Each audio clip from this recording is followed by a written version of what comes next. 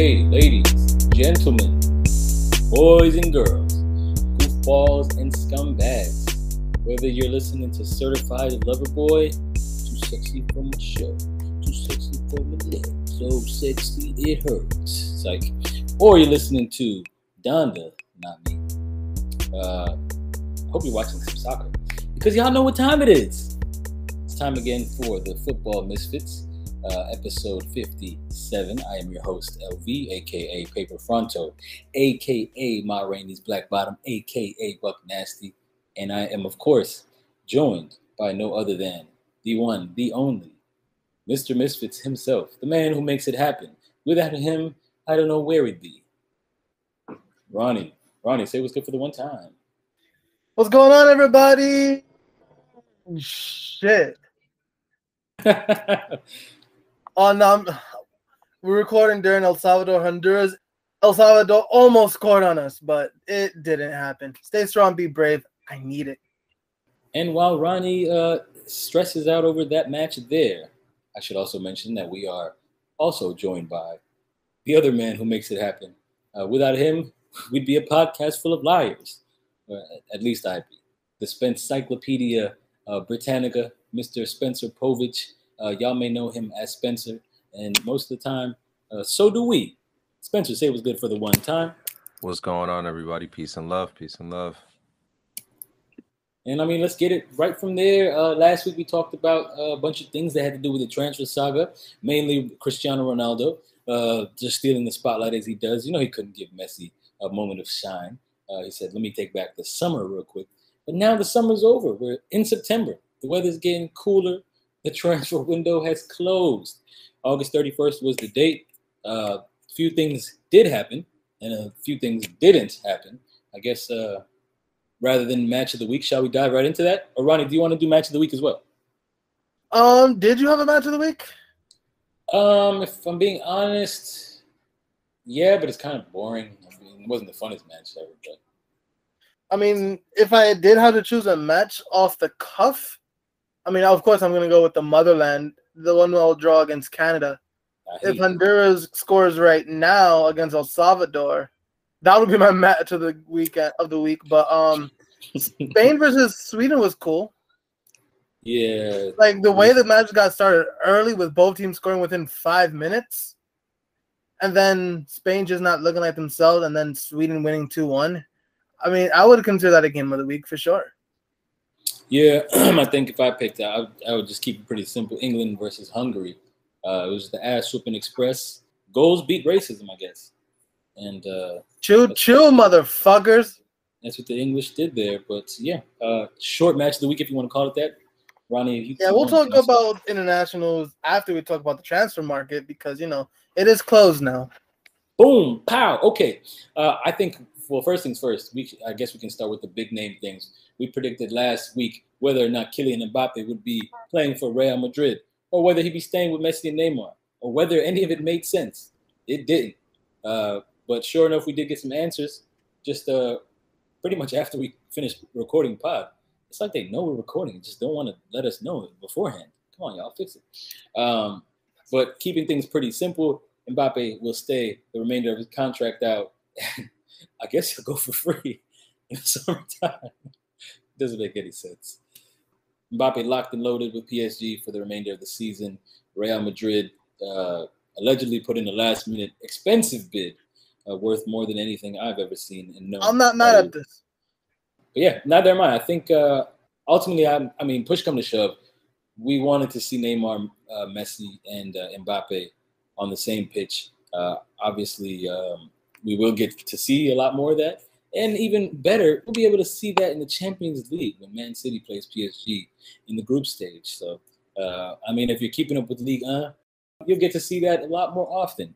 Now, for me, it's on Beam Sports. I might not be watching it. The Backstreets. Hey. No, but sponsored by the Backstreets. No, but yeah, Kylian Mbappe is my player. I'm gonna get rid of him on my terms. Fuck you and your couch. So yeah, I'm not really that upset at PSG's move here, even though it is PSG and I'm not the most fond of them. But yeah, like Real Madrid is gonna bully us to get rid of Mbappe. Please. Yeah, I mean, I guess to break it down, I mean, it really seemed like a pride play. PSG, and we had a really nice conversation about this off the pod, but yeah, the fact that PSG, want to make the name for themselves as power players, saying that, listen, if the price is the price, we ain't going for that old shit that you got, and we have to pay Monaco, as you mentioned last week. We got to pay Monaco some bread too, so you really got to kick it out. And if you ain't gonna dish out the money that we're expecting, we'll see next summer. Is what it is. We can afford to lose it. I guess they can. But the question did come up in regards to Mbappe. I mean, ultimately, does that constitute as a loss for PSG? The fact that they didn't take the money for him and they kept him. And I look at it as no. It's a Qatari subsidiary. They're fine financially. If you're looking at it from like a football POV, this is going to happen anyway. He was going to be in PSG for however long he was going to be there, and then go ship himself to Real Madrid, where he'll spend the large part of his career. I'm not surprised in the slightest.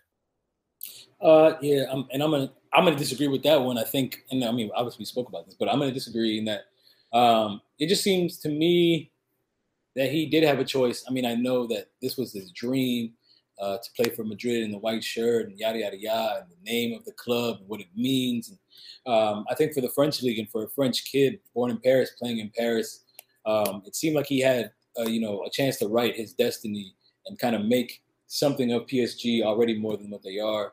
Obviously, delivering a Champions League for them, I think in itself would push them up and also push him up. But ultimately, he's going to go to Spain and leave France, which I think in the long run, PSG, will, when all is said and done, probably be, end up in that legendary club status if they keep up what they're doing, whether that means buying everybody's best players and the Messis of the world, and just, overall just playing good football. But yeah, the fact that the Real Madrid hold is still strong as ever, I think, yeah, that's gotta hurt for the French boys.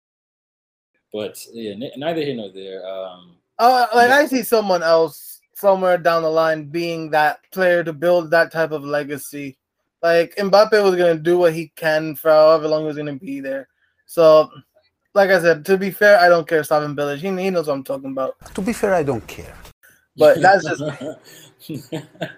yeah. I mean, I do have a question though, Ronnie. So, like you said, the same way with Mbappe and the lure of Madrid. Would that person that you see down the future have that same allure of PSG, or would they just see them as then again another stepping stone to go to the Real Madrid, Barcelona? There's gonna be some kid who's gonna have that allure for PSG. I see it happening at some point in the future. I think that, yeah. I mean, it was never gonna happen with Mbappe. I think Ronnie. I see where you're coming from in regards to, like, as a kid, even though he's super young, which makes it look weird, but the fact that he was young enough to see Ronaldo at Madrid and then do the knowledge probably of that history, and his parents and whatnot were big fans of the club, I'm assuming, or just, the game. And Madrid had that stronghold on club football and still does, as we can see. But yeah, I mean, it is weakening. It'd have to be down the line, a young kid who's like watching Mbappe now. But then, then it's the question of if he sees Mbappe go to Madrid, does that kid aspiring like, oh, Madrid is the place to be? But yeah, I mean, and even with Messi coming into France, I mean, there's going to be mad kids that maybe, as hard as it might be to believe, not watch soccer or don't keep up as much as youth, and maybe be inspired to like be great French footballers in France. But yeah, I mean, I have no doubt that the day will come. It's just until then, short-term L. Maybe we'll see some long-term changes for PSG, but as of right now, Madrid, even though they're allegedly piss po, still have a chokehold on the young guys and whatnot. And they're not gonna spend a dime in terms of buying him from PSG. So, is it really a loss for them? I don't think so. Like they'll sign the pre-contract in January, and come July 1st, 2022, he is in white. Yeah, I mean, there is a caveat. Let's see if. I think Spencer mentioned it. Great point last week. If he plays with Messi and is like, oh my God, this is the best soccer I've ever played, and they do really well and they blow the competition out of the water, they win the Champions League. I mean, maybe does he think, you know what, I'll stay? But even then it might be a short-term thing, but anything can happen between now and then. But Real Madrid broke and still attracting the big guys. I think they got to focus on paying David Alaba first. They signed Eduardo Camavinga on deadline day. Yeah, but Eduardo Camavinga, I mean, big signing for Madrid. I think the question is, will he be able to break into this midfield, the center midfielder role he plays? I know they got the old heads there at Madrid, but they played really well in the Champions League last season, made it to the semifinal. And, I mean, just the round before they lost to Chelsea, they did the damn thing against Liverpool. That old midfield of Cruz and Modric still holding in strong, and Camavinga looks to be somewhere in between that and Casemiro. And I think Casemiro is still as good as, maybe top 5 in his position in the world at the moment. So it'll be a bit of a struggle for Camavinga to break in there. But, I mean, he's playing in the white shirt, and maybe if he makes an impact, maybe, in the Copa del Rey, or let's say one of those guys gets injured and maybe makes a name for himself. We shall see. We'll see what Carlo Ancelotti thinks about him. But good signing for Madrid, in my opinion. I think that's a really high-quality signing for not that much money, considering all the money that they said they don't have. You like Camavinga, Spence? Yeah, I think from everything I've read about him, he seems to have a lot of potential. And for like the last few years, Madrid have been buying up like young kind of starlets, young young kids with potential. So he's a part of the crop he's the newest purchase, but they've had this whole transfer plan where they're buying young stars like Vinicius. They had Fed, who I believe came from the academy. They had Rodrigo. They have this young player Reiner, or playing for Dortmund this year. So they're purchasing up young stars. They had Odegaard for forever. So they're purchasing up young kids with talent, and then hopefully if they play into that talent and then can break into the first team, then usually they play pretty well and then they go from there. So I mean, I'm not mad at it. He seems to have a lot of talent, and hopefully he can get a chance to play there at Madrid, and hopefully Carlo gives him some time to play and watch him grow. Didn't have the best showing at the Olympics, but neither do most of the young guys over there. He wasn't even there. Was he not there? I thought he was in the team. He got called up, but Ren didn't release him. Oh, they didn't release him. Which is part of the reason why France fucked up at the Olympics. They couldn't do it on Andre Pierre Gignac on his own. They had the old head, and Ren was like, "Nah, we good. We're gonna use him for no reason. Sell him to Madrid." Okay, well. As we're talking about Frenchmen, one of the biggest moves on deadline day was Antoine Griezmann going back to Atleti. Boom, pow. For a bargain, that shit was everything must go, always low prices. Barcelona, obviously, as we know, the other Spanish giant who's allegedly broke as hell, got rid of Antoine Griezmann, who has been eating shit from Barcelona fans since he walked in the door. Yeah, man, they have not liked that man from jump. All the way until he walked out the door, as far as people saying that he's the reason Messi left because they're paying him the wages. And he's a piece of shit and whatnot. And, you suck, whatever the case may be. Barcelona paid something over the 100 million euro mark for him way back when. But yeah, Griezmann back. I mean, what are your thoughts, Ronnie? What does this mean for Atleti in La Liga and Griezmann?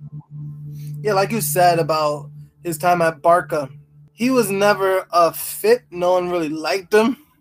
I feel like it was going to be a lot worse for the man, even though he did show shades of having a good start of the season.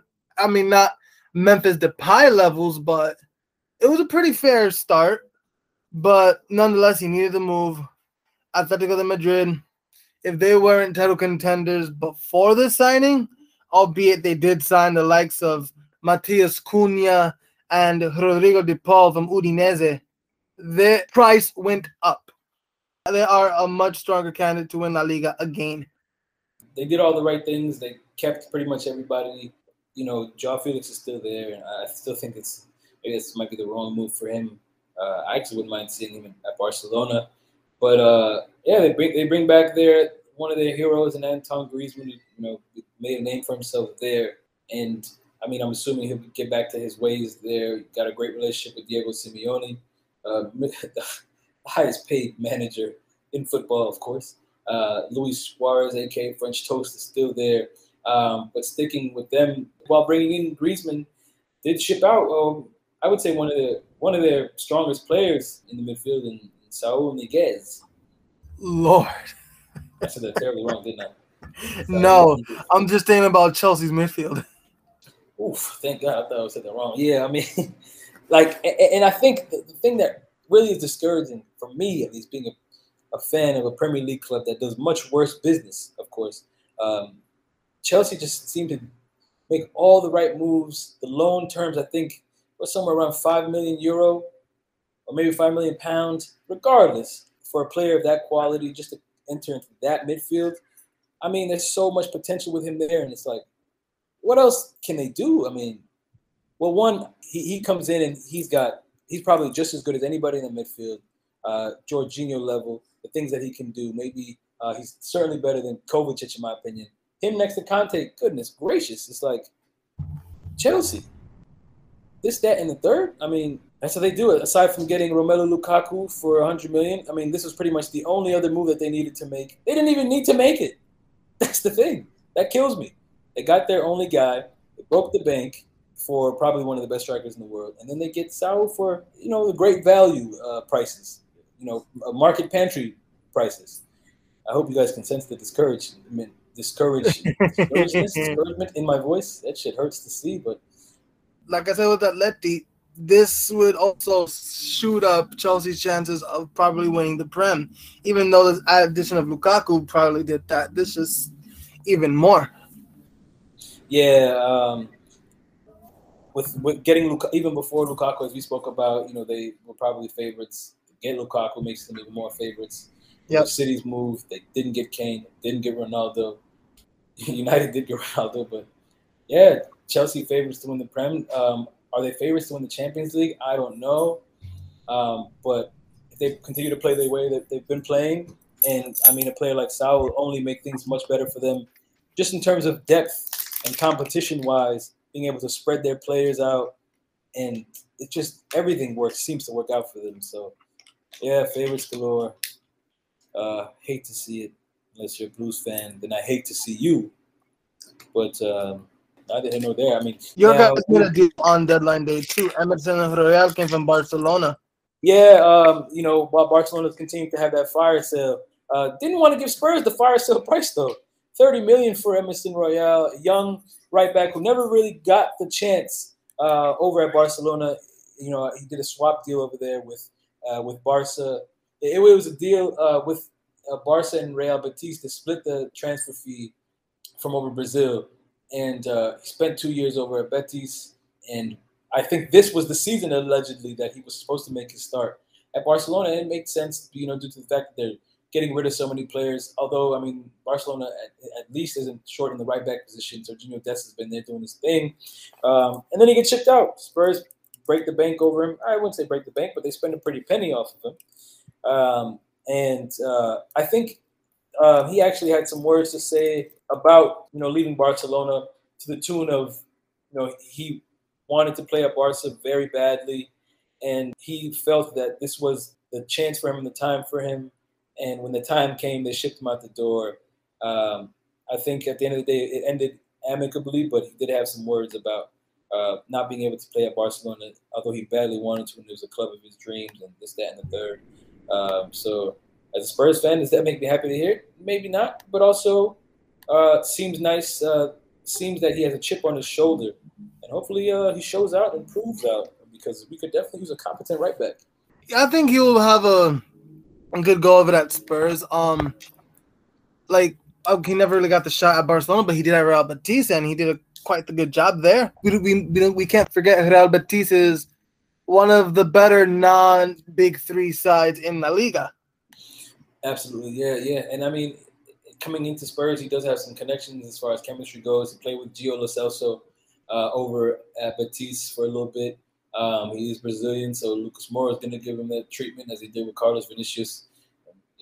Try to maybe teach him a bit of English if he doesn't already know it. So, yeah, I mean, he's in good company. And as you mentioned, I mean, he's been highly rated for a bit. Obviously, player played for Barcelona, and, I mean, has shown some real quality from what I've heard and read over the past week. So, I'm happy about it. If best case scenario, he balls out. Worst case scenario, we have Jaffa Tanganga. Sticking with Spurs for just a quick second, and on the right back conversation, Spurs finally figuring out a way to get rid of Serge Aurier, as well as Moussa Sissoko. Aurier's contract terminated with Spurs after they came to a mutual agreement to terminate the contract. Lord knows where he's going to go, but it has been heard, and there's been rumors that he's been trying to leave for quite some time. You might remember Serge Aurier leaving at halftime during a match when Jose Mourinho was in charge. Just halftime getting subbed out, getting in his car, and driving home. he took getting subbed out quite literally. But yeah, contract is terminated. Moussa Sissoko, however, switched to Watford, which Spurs played just before the international break. So that's some Spurs into the transfer window business. I guess to round it up, sticking in North London, Arsenal continuing to spend some bread and continuing to get some shit for it on the internet after spending close to 100 and some million euro this transfer window, as from what Arsenal fans will say was necessary business. Obviously, getting a backup keeper in Aaron Ramsdale, and then getting Martin Odegaard back from Real Madrid, who probably with the Camavinga signing wouldn't get a chance on that team, or wouldn't dare to take a chance on that team. On deadline day, actually signed a Spurs prospect, Takahiro Tomoyasu, who, as we know, showed out at the Olympics for Japan this summer. Yeah, man, I thought he was really going to join Spurs, but, Arsenal. Yeah, goes to Arsenal, the right back / RCB / RWB. I guess he does it all on the right side there. From Bologna, it's interesting because it seems Emerson Royal was actually an Arsenal prospect for some time. And obviously, Tomiyasu was a Spurs prospect this summer at the very least, as long as we know. And, I guess it was opposite day for the transfers, as either man respectively went to the club that I guess wasn't necessarily looking his way. Am I missing anybody in terms of any big transfers? Just Barcelona filling the green void with Luke de Jong. Hey, Sevilla man. Yeah, Daniel James going from Manchester United to Leeds, which opened up the number 21 to give Edison Cavani, who then in turn opened up the number 7, opened up for Cristiano Ronaldo. Absolutely. I think we could assume that as soon as Ronaldo came through, despite whatever we may have heard of, like, oh yeah, respect this, and I don't, it's okay, the number, jersey, whatever. I would assume that he walked into the locker room like, yo, Cavani, that's my shirt, right? Better take that shit off. And Man United obliged and said, yo, let's make it a win-win. Daniel James, get out of here. Sent his ass to Leeds, which in my opinion, I think is a pretty good signing for him. I think so too. Yeah, let him play some Bielsa ball, get him extra fit, and slot in there. A pretty decent winger / midfielder when he gets the opportunity to play, and probably get much more time over at Leeds. And yeah, let's see what Bielsa can do and fit him in the side there alongside the mother folks, the Stuart Dallases of the world, and Patrick Bamfords, and Luke Aylings and whatnot. But yeah, I think overall good signing for Leeds there. And I think everybody's happy. Cavani gets to 21. It's been a long time since we saw him wear that, on the club level at the very least.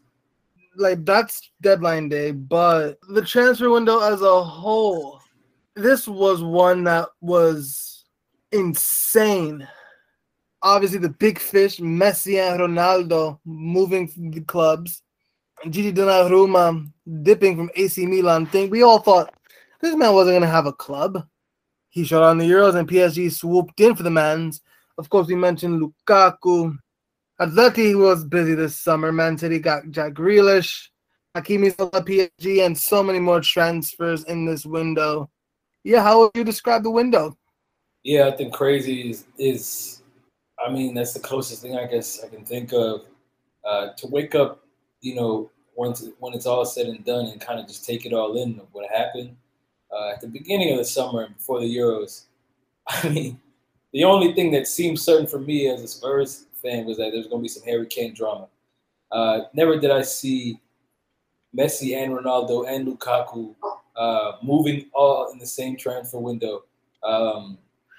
Ronaldo coming back to the Premier League was one that I definitely didn't see coming. Very pleasant surprise for me. Obviously I'm not a Man United fan, but just to be excited to see what he'll do in on the biggest stage. I think maybe the most competitive league at this season. So really hyped for that. I'm happy that he didn't go to City. I feel like that would have been overkill. At United, it seems like there's still a shot. but I mean, I feel like he can make a bigger impact there, and if he does make a huge impact and they win something, it just makes him look even better. And I think at City would have been an absolute, it just would have been unfair. But yeah, not to beat around the bush and to get to the point. Transfer window was A1. It kept us entertained the entire summer. The down weeks when there was less footy on, even though there was pretty much soccer on all summer long, which I can appreciate. But yeah, absolutely entertaining. 10 out of 10 stuff. Would definitely watch it again if it was a movie in theaters. So we got another one of these in a couple of months. We sure do, and there are already whisperings of things that could happen. You mentioned Mbappe probably signing paperwork already in January to leave the following summer on the free transfer. There's been rumblings of Harry Kane, people trying to decrypt his message on the social medias, as apparently seems to be the MO now for players. Him saying that he's staying at Spurs this summer. Fam, the summer's over. What do you mean by that? So. Maybe it was just some, it's some kind of semantics and people are just trying to mincing words here. But maybe he leaves in January. Maybe he gets a bid from City again. Maybe Daniel Levy says, no, you ain't going nowhere, as the USMNT just scored against Canada at World Cup qualifiers. Brendan Aronson, another summer transfer, going to RB Salzburg, and he's been shuffling it up in Austria. No, I got to say, the way you tied that together, Ronnie, that was A1. Absolutely incredible. I mean, that's why you're Mr. Misfits. But yeah, the transfer window is quiet for now. But in the modern day game, when is it ever really quiet? There's deals that are made or seem to be made as soon as the window closes. So By the way, I just lied to y'all. He moved in January 21.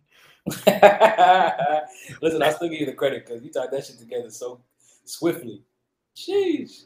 Hey, man, I appreciate it. But, yes, the transfer window was crazy. January, hope it provides us a lot more storylines. And then next summer, it's going to be the Mbappe window. It's going to be the one Haaland might move from Dortmund, which teams might trigger that release clause.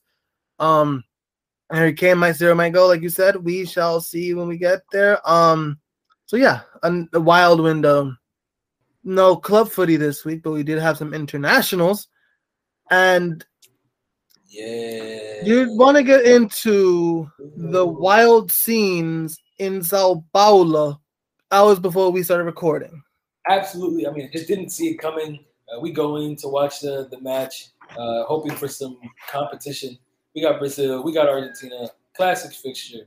And instead, we get match suspended as we scramble to figure out why. COVID? They say COVID, and for Argentinian players, they play in the Premier League. Emi Martinez of Aston Villa, Emi Buendia also of Aston Villa, Christian Romero of Spurs, and then Giovanni Lo Celso also of Spurs.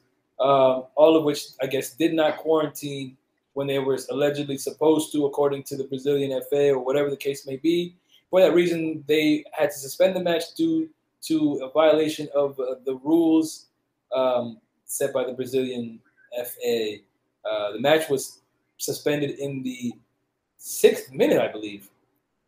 Yeah, very early on in the game, a Brazilian health official comes on like, wait. These guys came from England. They got a quarantine. Not the health officials, goddammit. Pulled up and shut the party down.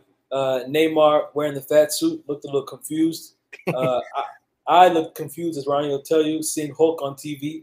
Saying, what is this man doing playing? Shows you how short of a squad Brazil were in. Yeah, because Brazil couldn't let their Premier League players into the country because, they didn't want to let them go, the Premier League. And they're probably going to receive some type of sanction from FIFA or something because it's the international window. You got to let go of your guys. Like you said, like they're being selfish about it. I feel like this could be a bit of petty towards the Premier League. Like, listen, if our Premier League players can't play in this game, y'all's can't either. Yeah, and Argentina just happen to be the victims of it. Yeah, I think right there you hit it on the head. The first thing that came to mind for me was, ooh, petty. All these Premier League players, I mean, you have to assume that it came from the rulings that not only the Premier League called out for, but a bunch of other federations club federations in Europe explained that, red listed players, they're encouraging players not to go to red listed countries. And it seemed as if Brazil wanted some smoke with that and went ahead and, suspending the match off of the strength of that. And I think Argentina getting the collateral damage was just another bonus for the Brazilians, if I'm looking into the cynicism of it, the petty of it all. But yeah, it happened and match was suspended. The players were on the pitch. Well, the Brazilian players were on the pitch all the way up until halftime, just booting the ball around, talking shit to the referees. They had a whole open training session. Like they brought out the substitute goal and stuff like that. Like they were just having a little kickabout. Meanwhile, the Brazilian government are trying to get those 4 Argentines deported. Yeah. Absolutely ridiculous scenes there. Argentinian players we saw, leave the pitch soon after from what I saw. And it was just a weird situation. Not like, other situations we've seen where matches have been suspended due to anything else. The Christian Eriksen situation comes to mind. In the Champions League the season past with racist abuse allegations come to mind. Those were kind of swiftly, all right, suspended, everybody's out. And there was nobody on the pitch after maybe 10 or so minutes. But these folks are just chilling. They ain't got nothing going on, maybe assuming that things will change or whatever the case may be. So what's weird is how serious the Brazilian FA took this COVID situation. And then, like, how not serious they were about the players. Like, if they wanted to follow protocols, shouldn't they get everybody out of there? Shouldn't people start to quarantine? So it just looked like a bit of wishy-washy there. And a whole lot of petty. So, the theme here looks like some pettiness. Yeah, so it's entirely petty in my opinion, like, as Canada just scored a goal. So the Argentines, those 4 Argentines in question, struck deals with Spurs and Aston Villa to be released during this window. And then I heard reports that, they'll be quarantining in Croatia. They'll also be training there before going back into England and going right back into, like, games with their clubs. The responses to this I'm seeing from Twitter have been kind of appalling. People like, how dare you go away from your club for international duty? We pay your wages. Is Argentina going to pay your wages during your quarantine? Well, it's international football. They're playing for their country. They want to continue that momentum they just won off Copa America. Like, it was just so appalling. One guy on Twitter said something about Buendia, who'd barely even sniff of the game time against Venezuela. Something along the lines of, why would he represent Argentina? Someone perfectly said, Buendia has been on Villa for like 5 minutes, whereas he's been Argentine his whole life. Perfect point. That's a perfect point. Yeah, everybody's acting in self-interest. Right, and I literally said last week, Martinez would be one of the players who wouldn't make such a trip, and he did. But I'm not mad at this, but this is just a wild situation. I don't know. The match is still suspended. Not sure what's going to happen in this qualifier. Again, World Cup qualifier. And if I could be conspiratorial or whatever the fuck, again, this is coming in England. If it were the English national team being affected, if it were Harry Kane or whatever, if it were Jack Grealish or Jordan Henderson, would they be singing the same song? Yeah, exactly. What works best for me may not work best for you, and I'm gonna be mad when it doesn't work for me and it does work for you, whatever the case may be. So, yeah, a whole lot of bullshit, a whole lot of pettiness. But yeah, Brazil getting grimy. But overall, ugly situation. Not to take away from all the other shit that happened during the World Cup qualifiers. A lot of good matches came on. Since we're in South America, I do want to mention real quick the Venezuela game against Argentina. I spoke about it briefly earlier. Argentina wins that game 3-1. Lionel Messi was damn near assaulted by a Venezuelan. Disgusting tackle. Terrible tackle. Could have ended any player's career. Could have ended Messi's career. Adrian Martinez, who came into the game to replace a player not even 10 minutes ago, gets sent off for that tackle. Horrendous. But Argentina wins that game 3-1. Brazil also won that game in Neymar fat ass gate. Yeah, those teams are going to probably be 1-2. Which order? We'll see. Before we get to Europe, in my confederation, the CONCACAF, I mentioned Honduras and Canada drew 1-1. Honduras picked up another draw today. During this here podcast against El Salvador, they're on 2 points. Mexico, at the moment, are the only team to win both of their World Cup qualifiers in CONCACAF. They defeated Jamaica 2-1 in Estadio Azteca, and they beat Costa Rica 1-0. Keylor Navas was integral of keeping that scoreline as is, but it could have been a lot more for Mexico if it weren't for Keylor Navas. Orbelin Pineda scoring off the penalty. Panama defeated Jamaica today. USA drew El Salvador in El Salvador, and it's currently 1-1 against Canada. Now, I'm going to root for my guys Honduras. They'll make the World Cup, hopefully. And, yeah, over to UEFA. Yes, sir. Oh, and how could I forget if we had a match of the week? Portugal, Ireland. This was on Wednesday, September the 1st. And for the most part, for the better part of about 80 or so minutes, the game wasn't that fun to watch. Portugal did field most of their big dogs. Cristiano Ronaldo was there starting up top. Diogo Jota was available. Bernardo Ireland did get a lead, though. Yes, as John Egan took the lead for Ireland early, well, just before the halftime whistle blew. I mean, this was kind of the Shane Duffy show. He was kind of running the midfield there, and Portugal didn't really have an answer for the guy, which you don't really say that often. But the game would not be over without some Cristiano Ronaldo magic, as he was on par or on course to break the international goal-scoring record that was held at that moment by Ali Day of Iran. Late on in the match, Cristiano Ronaldo talking about, yeah, Pavel Nedved saying I'm not fit. That was bullshit. Clearly. As he bursted in the box in the 86th minute for a powerful header. Bow! Game's tied 1-1. And Ireland was like, yeah, we knew that wasn't going to last that long. Although they did hold on pretty firm for the most part. And it wasn't over there, ladies and gentlemen. As in the 90th minute, the 90+5, I should mention, just in the dying seconds of the match, the exact same scenario, ball crossed into the box. Cristiano Ronaldo, bow, makes it 2 as he breaks the world international goal scoring record and breaks the hearts of Irish fans everywhere. Wins the game for Portugal 2-1 in the last breaths of the match. And I mean, this wouldn't be complete without a bit of VAR drama, just to make sure he was on sides before the goal went in. Sure enough, he was. Sure enough, the shirt came on. He was like, look at the pectorals. Y'all see the pectorals? I'm sure the Irish did their absolute wonderful game.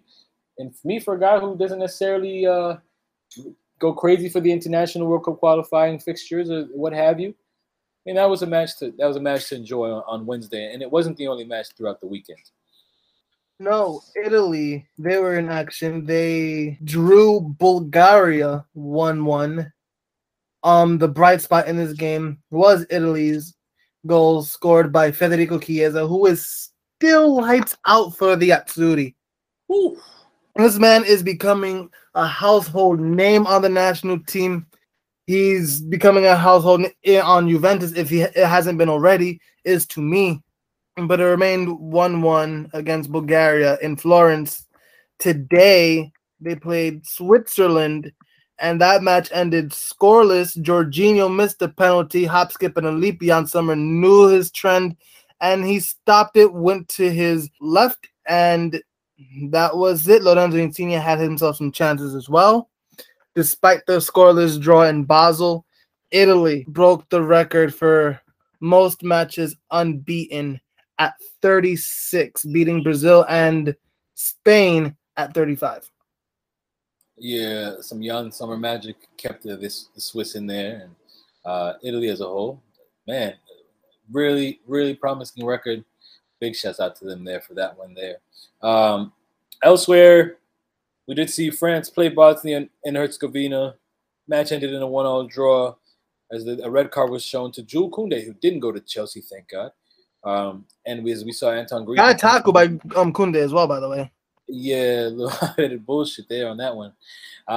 As we saw Anton Griezmann get a goal continuing his good form for France. And then, of course, old-ass Edin Dzeko, still scoring for Bosnia, still doing the damn thing there. Match ended 1-1 between France and Bosnia. That result repeated against the Ukraine in Kiev. Shaparenko scored for the Ukrainians, and Anthony Martial, of all people, scored France's goal, 1-1 there as well. France have been on a bit of a slow decline. Is this cause for concern? Honestly, yeah. I mean, it's something to consider. Didier Deschamps has he sort of taking his foot off the gas in terms of being a manager? Are the players not necessarily listening to him as much? We saw the bickering going on during the Euro. We saw the Rabiot drama. We saw the Giroud, Mbappe drama. When your mama, Rabiot. So, we saw things of that nature. And, it just brings back shades of 2010 France team. When there's drama, it definitely seems to affect their play on the pitch, even though quality-wise, they might be leaps and bounds ahead of most people. Or most teams. So yeah, definitely something to be concerned about. Didier Deschamps will most certainly keep the gig until at least after the World Cup. But yeah, they got to get it together if they want to be considered, favorites to defend their World Cup. As we saw, they weren't able to do a France 98-2000 at the Euro this past summer. So yeah, France got to get it together before Italy smokes their boots. Speaking of smoking boots, Germany did pretty much that and then some. To Armenia on today, recording on Sunday. Winning. Can you acknowledge the fact that Armenia led the group coming into this game? Germany said, "Nah, give me that." Serge Gnabry started the scoring in the 6th minute, doubled his own lead in the 15th. Marco Reus wanted a bit of the action, got a goal just before the halftime, as did Timo Werner. Not something you see often nowadays, eh? Before Jonas Hoffman added to that tally, making it 4-0 in the 52nd minute, and Karim Adeyemi, the 90-plus first, said, Armenia, fuck out of here with that. Now, Armenia are on 10 points. Crazy. Armenia is as crazy as it sounds. They might make it to the playoff round of World Cup qualifying for next March. They certainly are in the driver's seat to do so. I mean, this Germany win over them today literally just gave them, as you mentioned, pole position in the group. Armenia were, sitting pretty for a little bit there. But they do have a wonderful chance. We saw North Macedonia make some magic to get into the Euros this past summer. And they beat Germany in a World Cup qualifier back in March. Facts. So if the Fighting Goran Pandevs can hold it down and maybe get some points together in the next couple of group stage matches, they'll need a few. But yeah, Armenia definitely in the driver's seat to get into at least the playoffs. 3-team fight in Group G between Turkey, the Netherlands, and Norway. Whew. And on Tuesday, the Netherlands and Turkey will play again. Definitely one to look forward to in a week, I'll be honest. A lot of shit going on that I don't necessarily care about. That big, heavy Norway versus Gibraltar game, woohoo! Wonder what channel that's going to be on. ESPN Plus. Oh, there we go. Thanks, Ronnie. I will be busy. But Turkey and the Netherlands met on the first match day of World Cup qualifying. Turkey won that game 4-2. Remember, Burak Yilmaz had himself a show. And the Netherlands, since that defeat, have been pretty consistent. They won against Latvia, Gibraltar, of course. They drew Norway earlier this window, and they beat Montenegro 4-0. Again, it's Montenegro. Is it that simple to say the winner of this game wins the group? I'll definitely take that. I wouldn't be mad at it. Now, I think both Netherlands and Turkey definitely have some work cut out for them, whether or not they make the World Cup, because Turkey specifically, did not show up at all in the Euros. Really embarrassing showing for them there. Netherlands did show some promise, but they showed even more promise by getting rid of Frank de Boer. So hopefully let's go air horns for Frank de Boer's departure. Louis van Gaal is back. Yes, sir. And so maybe he can restore some of the feeling for them there. Obviously, we have Memphis Depay doing the damn thing. That man's form recently has been on fire. He moved to Barcelona with some plans because he didn't care whether Messi was there or not. He was going to be the main man. Maybe not if Messi was there, but he definitely was going to be better than Antoine Griezmann, which he's clearly shown in these first couple of La Liga matches. And the same sort of form for the Dutch national team. We also, obviously, they've got Gigi Wijnaldum, who just moved to Paris, a great player. And then, obviously, the man who splashed on the scene in the Euros, Denzel Dumfries, just made his move to Inter Milan. And, I mean, as long as they got those guys, and maybe Louis van Gaal can do a bit better than Frank de Boer, I'm sure he can. They'll definitely have something to say about that. I got Netherlands over Turkey because, as I mentioned, Turkey did not give me anything to root for them about watching them in that Euros there. They was looking like some whew. So those pretty much are the headlines in European World Cup qualifying. I did notice in Asian World Cup qualifying, Japan fell to Oman 1-0. Ooh. Not often we see Japan on the losing end to a team like Oman, but it's the first match of the third round of qualifiers. The same Japan that washed Mongolia 14-0. And then they gave Myanmar the same smoke, 10-0. That's a wild score. Oh, my goodness. 24 goals in 2 matches in March. Jeez. Their next match is against China. We'll see how that goes. But October's not going to be easy. They have Saudi Arabia and Australia. Japan are into the World Cup. I just noticed that result was worth talking about. Yeah, that's nasty. Oh, my goodness.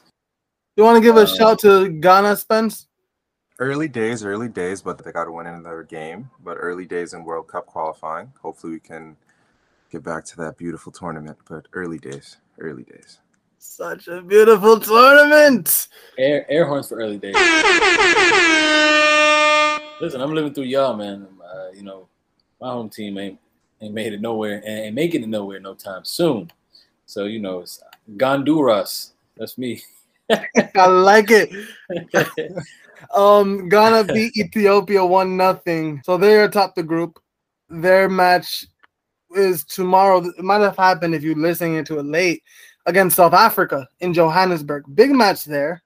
I'm confident Ghana will go on to the next round of World Cup qualifying.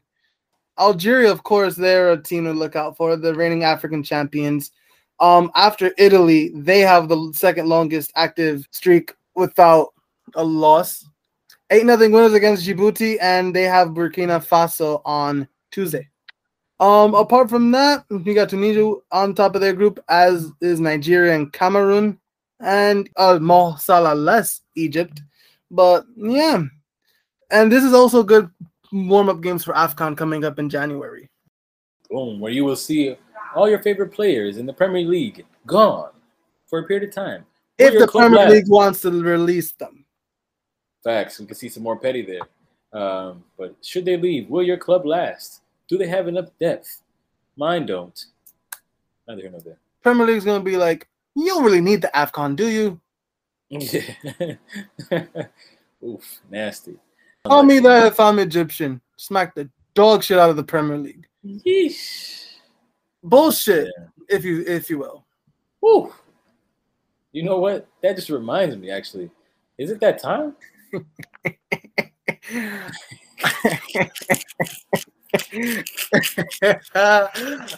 I believe it is that time. I have a couple. No, it's not Virgil van Dijk pushing the fan away, by the way, which was funny. Oh man, he said, "Back the fuck up off me, bitch. What's wrong with you? You're in my airspace." Yeah.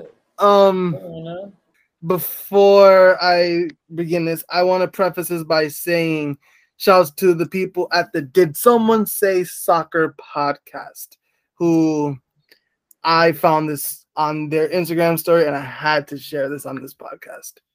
So, Elvie, you're familiar with the MLS team I have a personal vendetta against, right? We're thinking Midwest.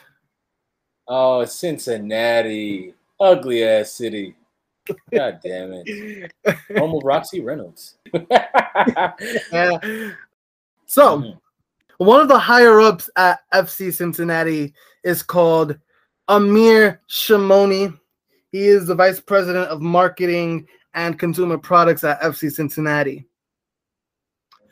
or was, because per the Did Someone Say Soccer podcast, they put up a link to an article. The headline of the article is as follows. 21 rescued in Kentucky human trafficking sting, dozens from Cincinnati area charged. Huh? Yes. This man was a part of a human trafficking sting in Kentucky. What is going on in the Midwest? Goodness gracious. Amir Shimoni, 39, Hamilton County, on a charge of solicitation of prostitution. There's a joke in here somewhere that I'm not going to say. Yeah, human trafficking is a no-go, whether you are a vice president of a football club or a Joe Schmo. The club, they've been on the hush-hush about it. They quietly removed the man's name from the staff directory. No mention of this incident whatsoever. I found this out, and yeah, that's one of my BSs of the week. It's not the prettiest, but it's FC Cincinnati, so I'll make it count. I'll give my other one, which is a bit more lighthearted. But before I do, you have anything, Ovi? I sure do. As I do my weekly binges on British football talk shows during the week, specifically Talk Sport, the most toxic football show maybe ever. I've been checking out their debates, and they sometimes will have some callers call in, speak on topics, and give some opinions, if you will. Some opinions are better than others. One opinion specifically had to do during the international break after England beat Hungary 4-0, quite the ass whooping. Everybody and their mama scored. Declan Rice had beer during the match. So did Jack Grealish. Raheem Sterling said, "Hold that, you suckers." Kane scored as well. Now, an England fan, British guy, drinks his tea at 4 p.m. Explained that he was also an Everton fan, and the bias here showed out, if you will.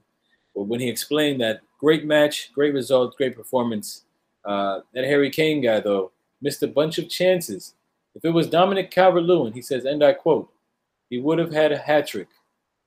And then he went on to say that Dominic Calvert-Lewin will score more goals than Harry Kane, whether or not he goes to Man City. He believes that I can't even get it out.